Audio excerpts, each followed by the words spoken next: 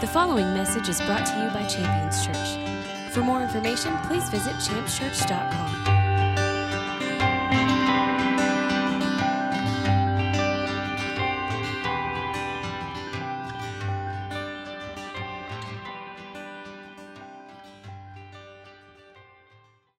I'm going to get into the Word this morning.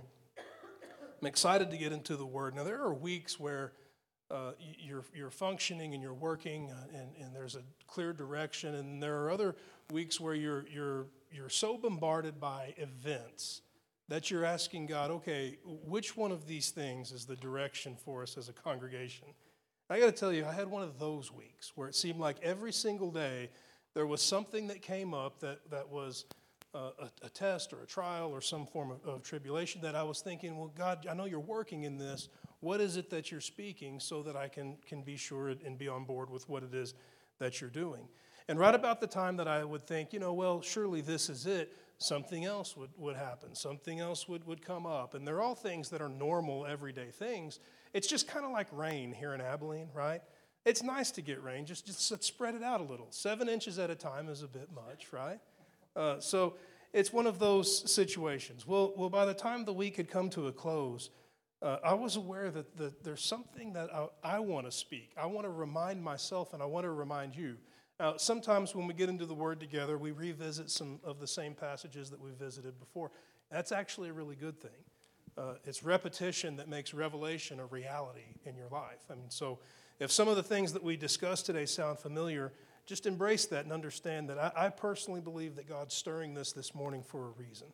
I know I wanted to be reminded, and I want to help remind you. So here's a few things we're going to find as we get into the Word. If you're taking notes, which I strongly recommend, you can write these things down, things to look forward to as we get into the Scripture. One, what all of the world wants to see. What the world wants to see, what the world needs to see. I mean, if you're like me, you're aware of some of the current events and the news and the things that are going on, and it's obvious that there's an unrest that exists, at least in our nation, but around the world. And that unrest is the result of some dissatisfaction or some void or some emptiness. There's something that there is an element of disappointment that's causing people to act out or lash out. Now, the thing that they're seeking may not be the thing that they need, but the point is they're looking for something. Whether they're looking for it peacefully or not, there's something that the world desires to see, whether they realize it or not. It's there. We're going to find that in the Scripture. A second thing we're going to find is what God is doing in our lives. Now, I took the liberty when I was writing there to say what God is doing in your life, and it's my life too. I mean, what God's doing in our lives. There's something that He's doing constantly, and I want to be aware of that. Being aware of what He's doing in our lives is really helpful in understanding what's going on. A third thing that we're going to find is what God wants to share with you, what He wants to share with me, what He wants to share with His children, every believer. Something very powerful and effective that God is looking to share with us. So I want to get into the Word here. We'll jump right in, and I mentioned before we're going to find what the world wants to see. I want to find that in the Scripture here in the Gospel of John chapter 12. If you have your Bibles, you can turn to the book of John. We're going to look at the Gospel of John chapter 12, starting around verse 20. Now, I encourage you to read through it. I may read through some of it directly. I may paraphrase some of it, but I'd like to open up what's going on. When you come to the Gospel of John, when you get to chapter 12 and you get to around verse 20, there's a lot of context that has already been established. So Jesus is performed wonderful and powerful miracles, and one specific that really rocked an entire nation was the raising of Lazarus from the dead. The man who was well known, was entombed for 4 days, and Jesus called him out from the tomb, and he came forward.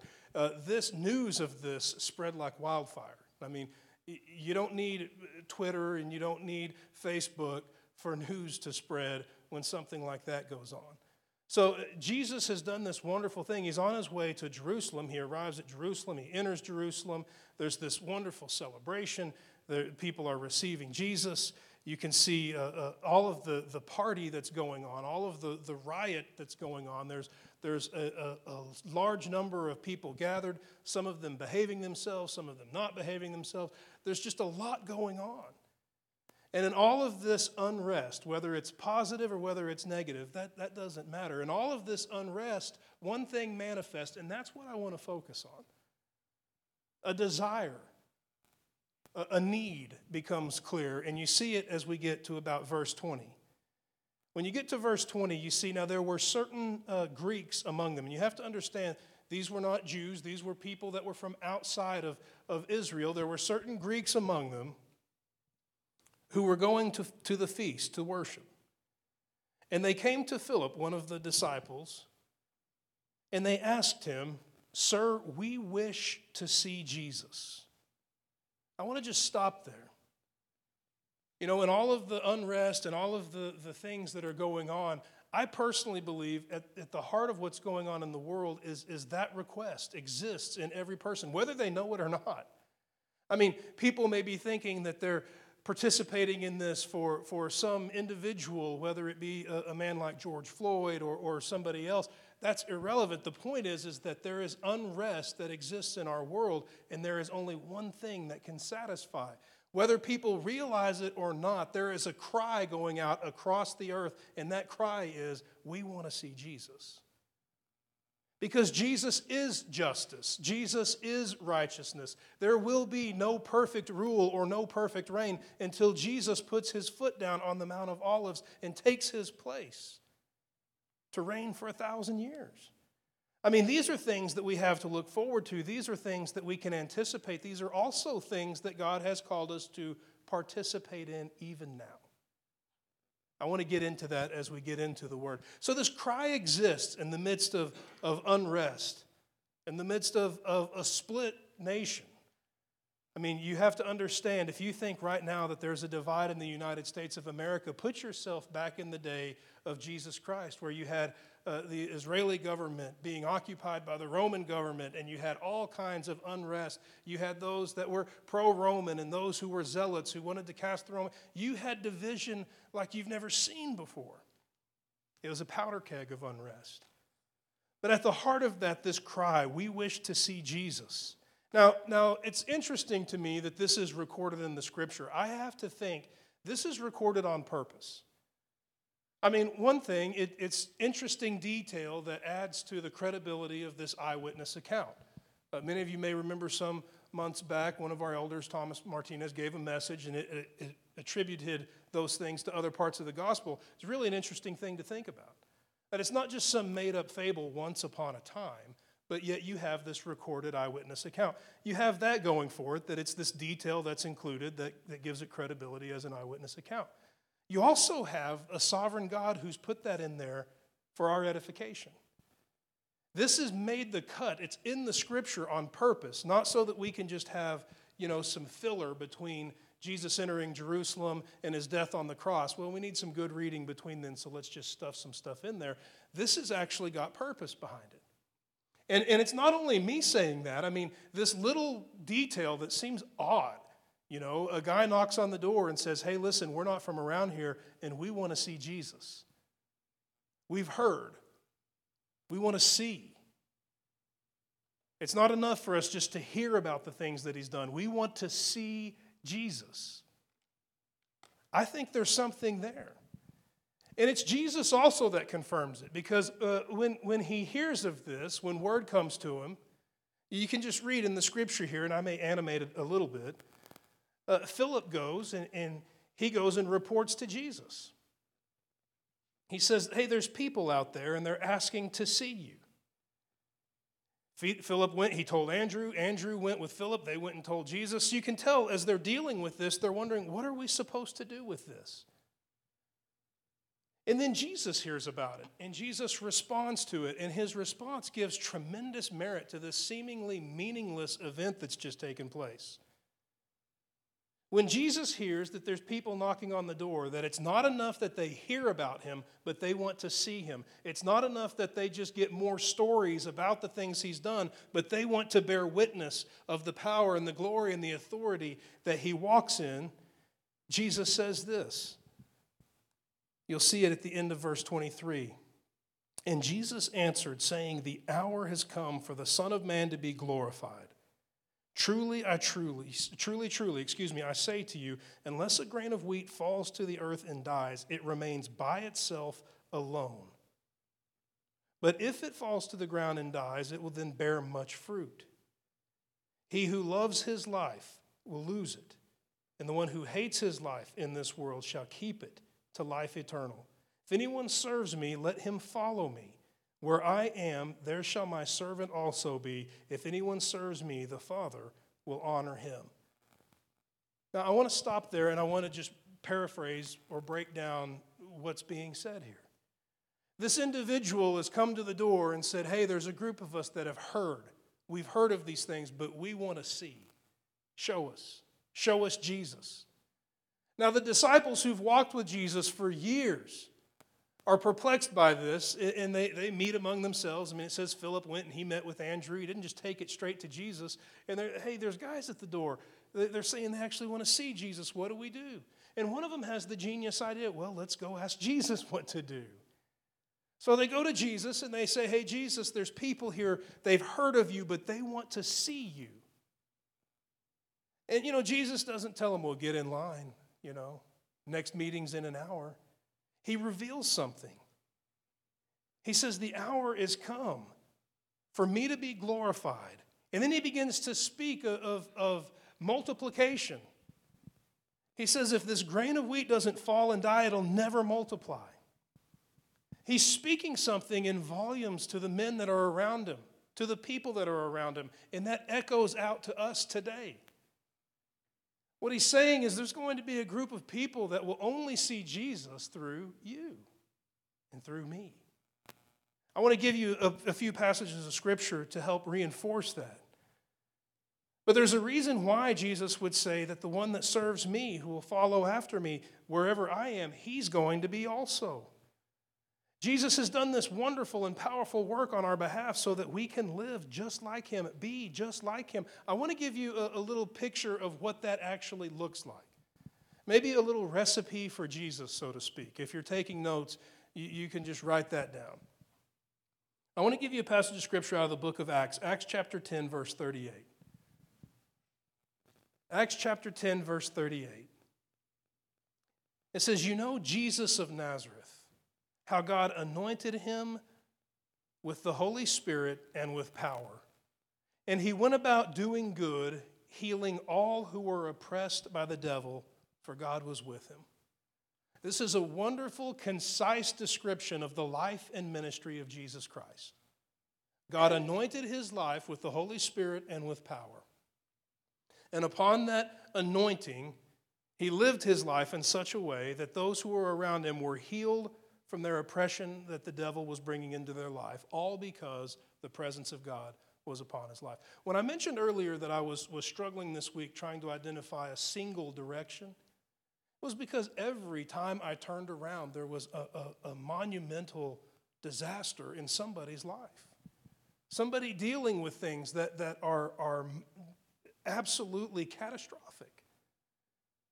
Death, divorce, all kinds of tragic situations, loss, business failure, all kinds of things. It seemed like when one thing seemed to have some solution entered into it, another thing popped up.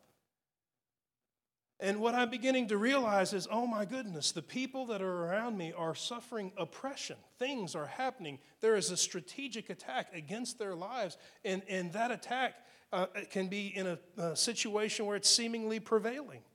Now, what I have to ask myself is, can I function in the anointing of Jesus Christ to help bring relief? Can I walk in my calling to be just like Jesus, to be a carrier of the Holy Spirit just like Jesus, so that those whom I'm around can experience the relief that comes from the power of God being imparted to their situation or their circumstance? God's called us to function and operate this way. We're going to confirm that in the Scripture. But what I want to offer is this. Could that passage of Scripture describe us? I would love for that to be inscribed on my tombstone. When my life here on earth is come to a completion and I'm now with Jesus and awaiting, the eternal glory to come and all of these things, would that be how I would be described? Would someone say, hey, Preston Humphreys, of Abilene, how God anointed him with the Holy Spirit and with power, and how he used that anointing, not for himself, but he went about doing good and healing those who were oppressed by the devil because God was with him. I want to be able to scratch and add my name right there. And it's a call that we have upon our life to do just that. Let me give you a couple of things, because when we encounter that idea that God's called us to function and operate like Jesus, oftentimes we hit a roadblock in our minds. The concept of functioning like Jesus is a difficult thing. It's enough for us to believe in Jesus, and it's enough for us to put trust in Jesus. But when you ask for me to begin to believe and function and operate just like Jesus myself, well, that's a whole other story. But let me give you a couple of things that Jesus spoke here, and something that's important to keep in mind, no pun intended, when we examine these things. There's something that we need in order to live the life that we're called to live. Now, let me give you a very short example of the life that we're called to live. Jesus is preaching in Matthew chapter 5, and it's a series of messages that we refer to as the Beatitudes. They're a series of teachings that have shaped and directed Christianity. It's foundational in our faith. And as he completes this teaching in verse 48, he delivers something. Now, oftentimes, I've ended my messages with things like, God bless you, or in Jesus' name, or something like that. Let me tell you how Jesus ended his message. He preached his message, and then he stood in front of everyone, and everyone's watching, waiting for this conclusion to this powerful and victorious word that has been delivered, and he ends it with this call. Therefore, you are to be perfect, just as your heavenly Father is perfect. A better translation for that word is mature. You're to be grown up, matured, not suffering the immaturities that hold us back. That's really what the word is meant to do. I love that he would impart the word and then conclude it with that. This is supposed to have an effect on you, a changing effect on you. That should be in a positive direction, growing you up, leading you out of childish things and into mature things. Now, there's something that needs to happen for us to catch that. Because oftentimes it's easy for us to think about how Jesus could heal people and release them from oppression and all of that, but how can we do that? I want to give you a passage of Scripture out of Romans that's important for us to catch. What we need in order to pursue that perfection that we've been called to walk in. Romans 12:2 says, don't be conformed to this world. Don't think like the world thinks. Rather be transformed by the renewing of your mind. And then I love this. Catch this. Here's the so that, right? The word so that means that once this renewing of the mind takes place, there's an expected result, a result that we ought to expect. Have this renewal of your mind so that you can prove what the will of God is, that which is good, acceptable, and perfect. So that we can prove it with our words, so that we can prove it with our actions, so that we can prove it with our attitudes, so that we can prove it in every aspect of our being. It starts up here in my mind. Now, I've been in a lot of church situations where this inferiority that exists in the minds and in the hearts of Christians is an immediate limitation to ever functioning or operating just like Jesus. To see oneself as just a sinner, so to speak, has become a bit of an identity among Christians around the world. When God has never looked at my life or your life and seen just a sinner. Rather, he has seen the glory of his Son. He's seen his own image. He's seen the perfecting power of the blood of Jesus and the power of purity and holiness. That's the renewal of the mind that needs to take place in each one of us so that we can embrace that call to maturity that Jesus would offer us. I mentioned before we're going to find out what God's doing in your life. When we gave a few things we were going to find, that was the second one. I want to give that to you now out of the Scripture. Philippians chapter 1, verse 6. Paul's writing, and he says, I'm very confident of this thing.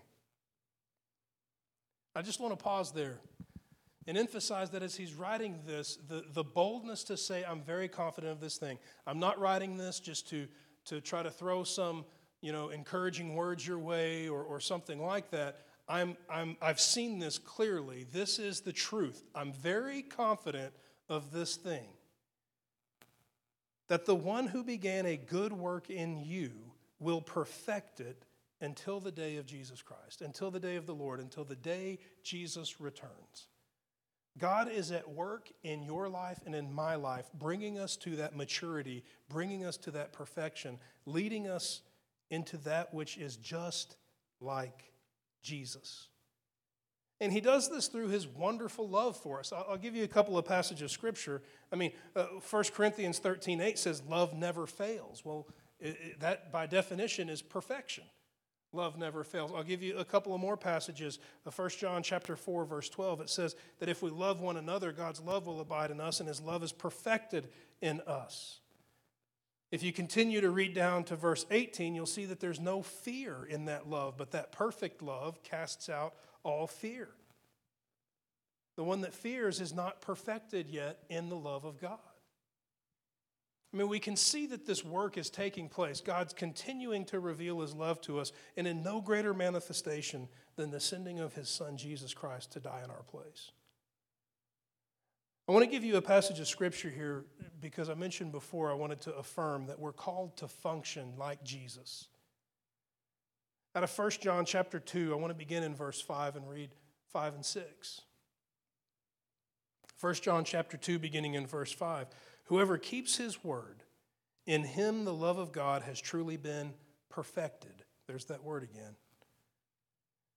And it's by this that we know we're in him.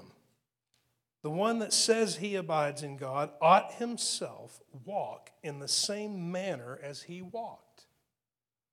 We're meant to walk like Jesus.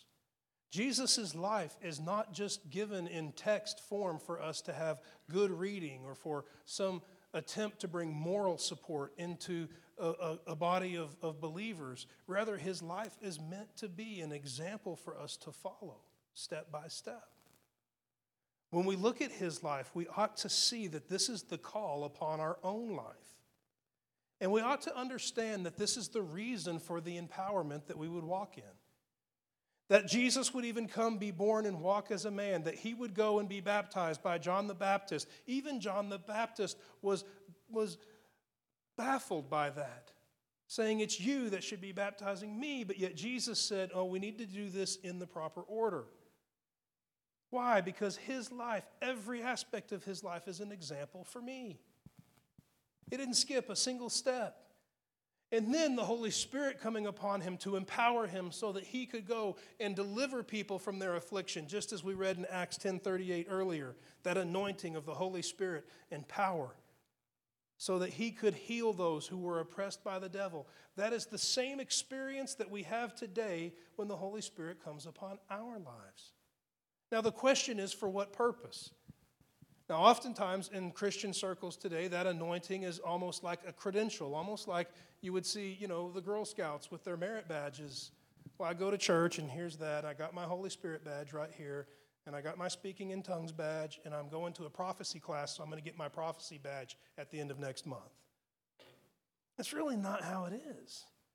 The point is the Holy Ghost has been poured out upon our lives so that we can function and operate just like Jesus. So that when those calls roll in and those texts roll in and the people around you's lives are falling apart, you can stop, pause, seek the will of God, and then impart it.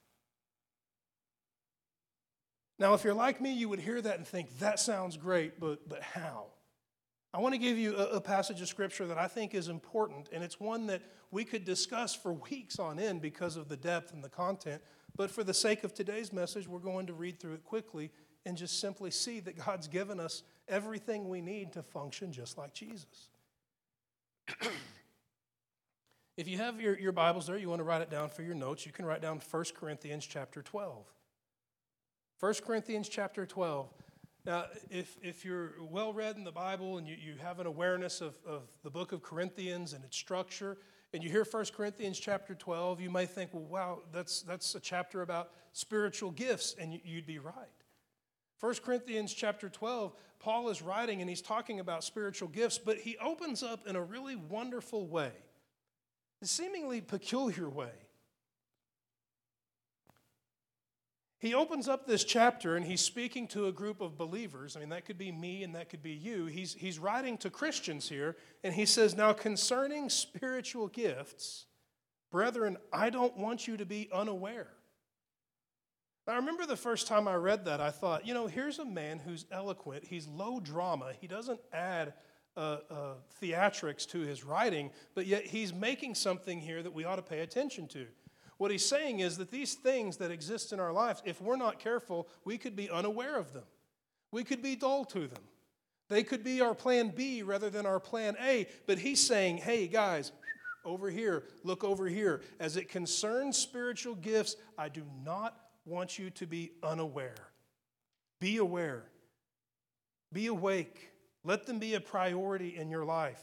He goes on to say there's a variety of gifts, but there's one Spirit. A variety of ministries, but the same Lord. Variety of effects, but the same God who works all things in all persons. And to each is given the manifestation of the Spirit for the common good.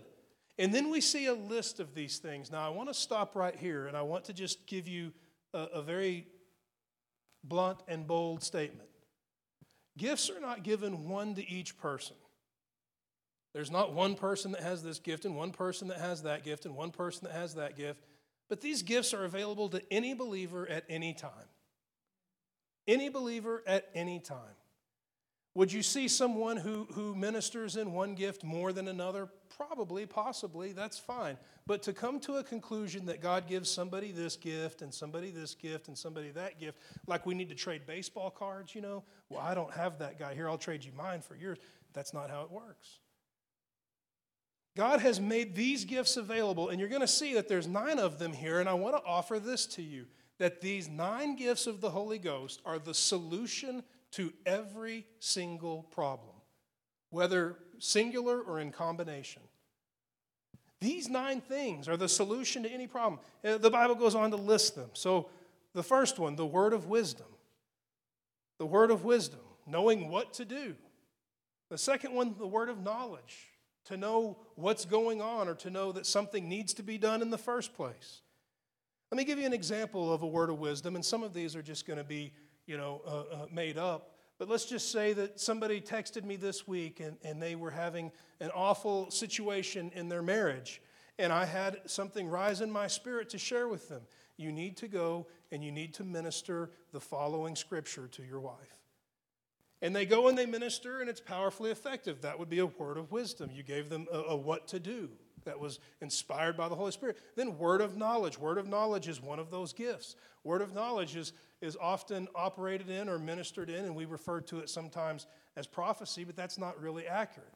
But if somebody were to be here, like let's just say I were standing here and all of a sudden I had a word of knowledge, and I'm just totally making this up, but I were to say, hey, Dave, I just feel in my spirit that I see in my spirit you went to the doctor this week and you don't like the results, but I'm telling you now, God is delivering you from that ailment. To have the knowledge that something was a present or a problem, that's a spiritual gift. You keep going down the list. You had word of wisdom, word of knowledge. Faith. Faith is a spiritual gift. Faith is imparted. It's the reason why, as Jesus is operating in the spiritual gifts, empowered by the Holy Spirit, he's preaching and proclaiming. I mean, just read even that declaration of why the Holy Spirit's on him in the first place.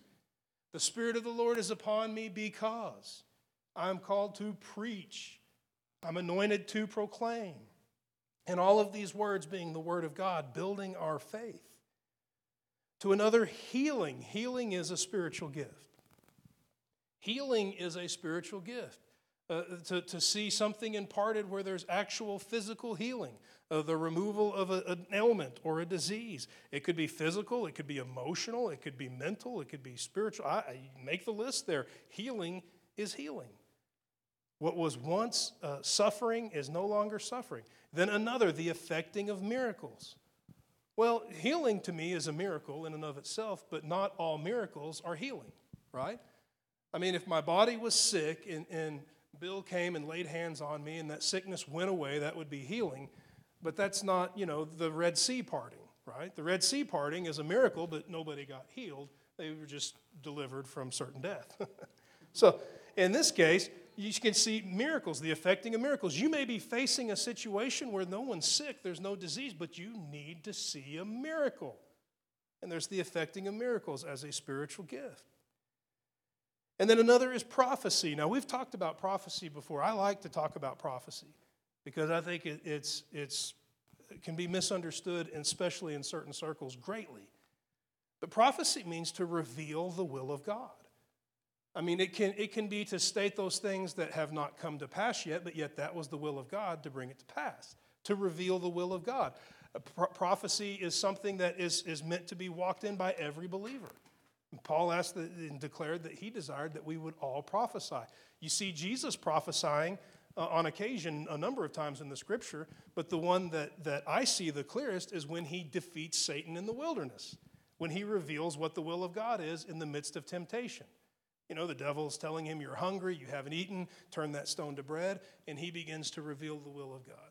That man doesn't live on bread alone. And you have the distinguishing of spirits. Now, some Bibles say discernment. I don't like using the word discernment because every Christian I've ever known thought that they just had tremendous discernment, like they had good judgment. And really and truly, I hate to burst your bubble, but I've met very few people that had good judgment. And I myself am on that list of people who think too much of their judgment. I'm serious. You want to know what revealed it to me? When I got married, I realized that when I had someone who could mirror all of my choices and decisions and play them back for me, I realized, wow, I don't have a very good track record. And then you have two left here. You have tongues. Now, tongues is a wonderful gift of the Holy Spirit. Tongues is multifaceted. Now, it might be a weird word. It just means it's got multiple roles. There is what is known as our prayer language or the tongue of angels. I've been asked before, hey, Pastor Preston, do you speak in tongues? The answer to that is yes. If you have come to any of the prayer meetings or anything like that, maybe you've heard it before. It doesn't matter if you've heard it or not. But the point is that, yes, I do. Then there is tongues where it could be given with an interpretation. Like, let's just say all of a sudden the gift of tongues flows in here and someone stands and gives a word, okay? I'm totally making this up, totally fabricated, but they stood and they, and then somebody over there stands and says, the Lord is near. He's seen your affliction, and no more shall your enemies triumph over you. You would have a tongue and an interpretation. And you see those as gifts here. They're listed separately because they are separate. But yet they're together and they're unified and they function all together. So when you look at these things, I want to offer this to you. These 9 things that are listed here. When you read the gospel, now this is kind of the point. So if you're starting to fade, dial in. When you read the gospels and you see Jesus setting anyone free from oppression of the devil. Remember Acts 10:38. We know he was anointed by God with power in the Holy Spirit, and he went about healing those who were oppressed by the devil. Any time you see Jesus doing that in the gospel, he's operating in one or a combination of these 9 things. Pick any of them. A woman being dragged to him saying, this woman was caught in adultery. The word says we're to stone her. What do you say? Man, you need a word of wisdom and you need it fast. There's no, hey guys, come back tomorrow. Let me think about this. When you're handed some kid's lunch and you need to feed thousands and thousands of people, you need the effecting of miracles. And for that kid, you need faith. You can go through the list. I like going through the list because it inspires me, actually. When I start to think about it and I start to see, wow, there's something here. I begin to realize, and you're telling me that all of this is made available to me too today by the Holy Ghost. I'm called to be just like Jesus. When I get those texts, when I get those phone calls, the wheels are falling off. I need to look in my spiritual toolbox. God, what spiritual gift do you have assigned to bring solution to this worldly problem? What spiritual gift do you have assigned? And let me tell you, God's good. I've told this story before, and I hate to be the guy that tells the same stories all the time, but it's just such a great example. We were doing a praise night at a church in Oklahoma, and it was a university town there, and they had a chapter of something that was wanting to use our facility for their praise and worship night, and they did.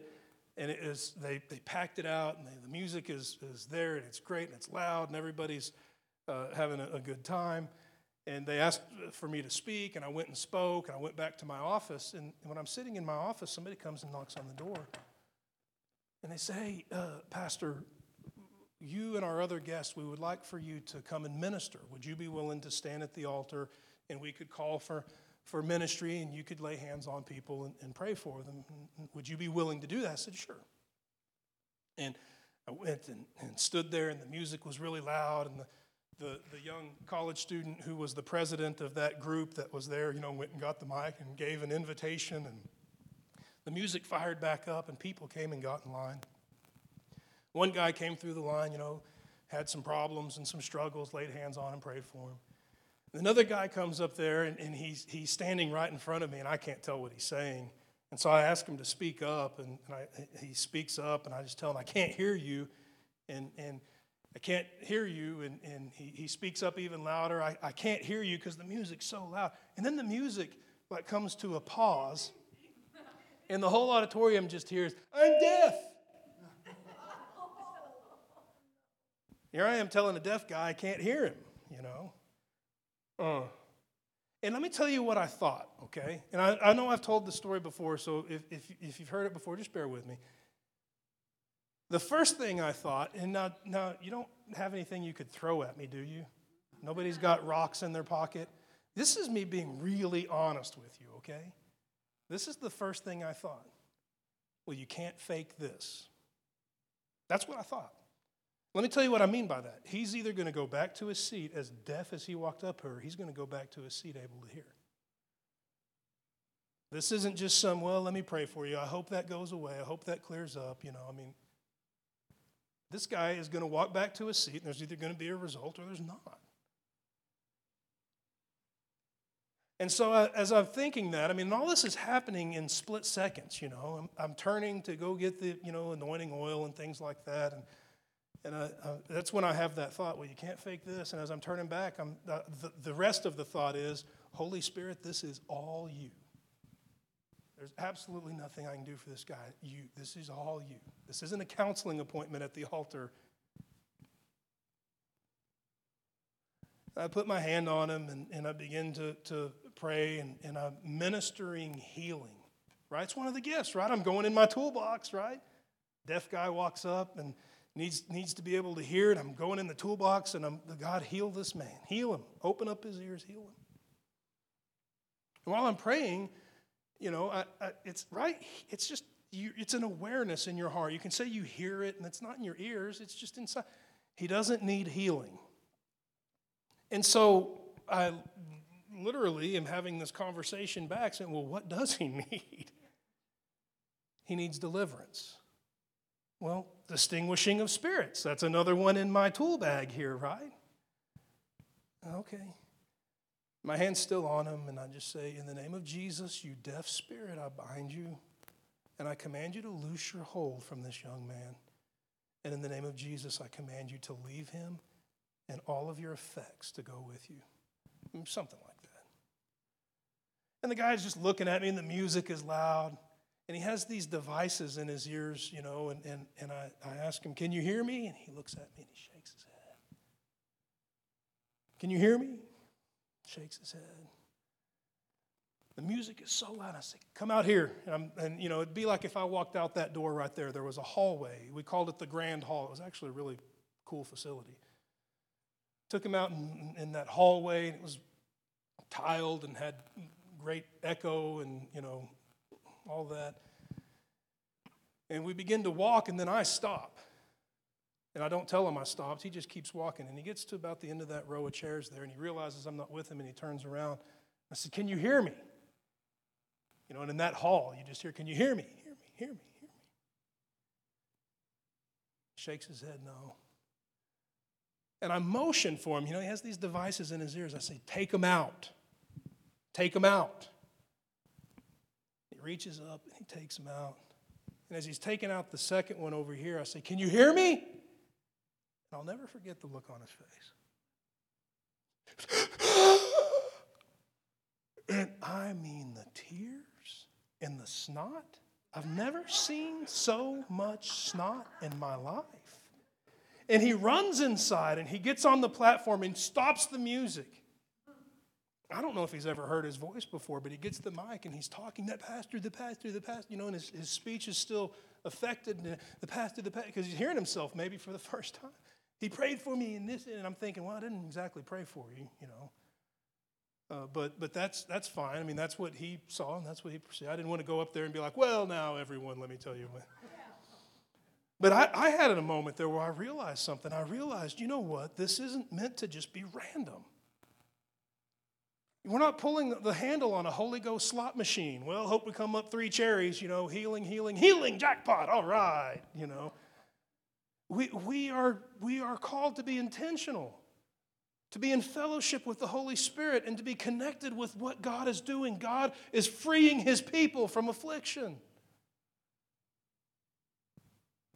And I think that's why Paul would write like that. He would say, "Hey, brethren, I don't want you to be unaware of these things. I don't want you to get caught up in the week in, week out of Christianity and forget and lose sight that you have been given the same things that our Savior Jesus Christ has been given to liberate people from affliction."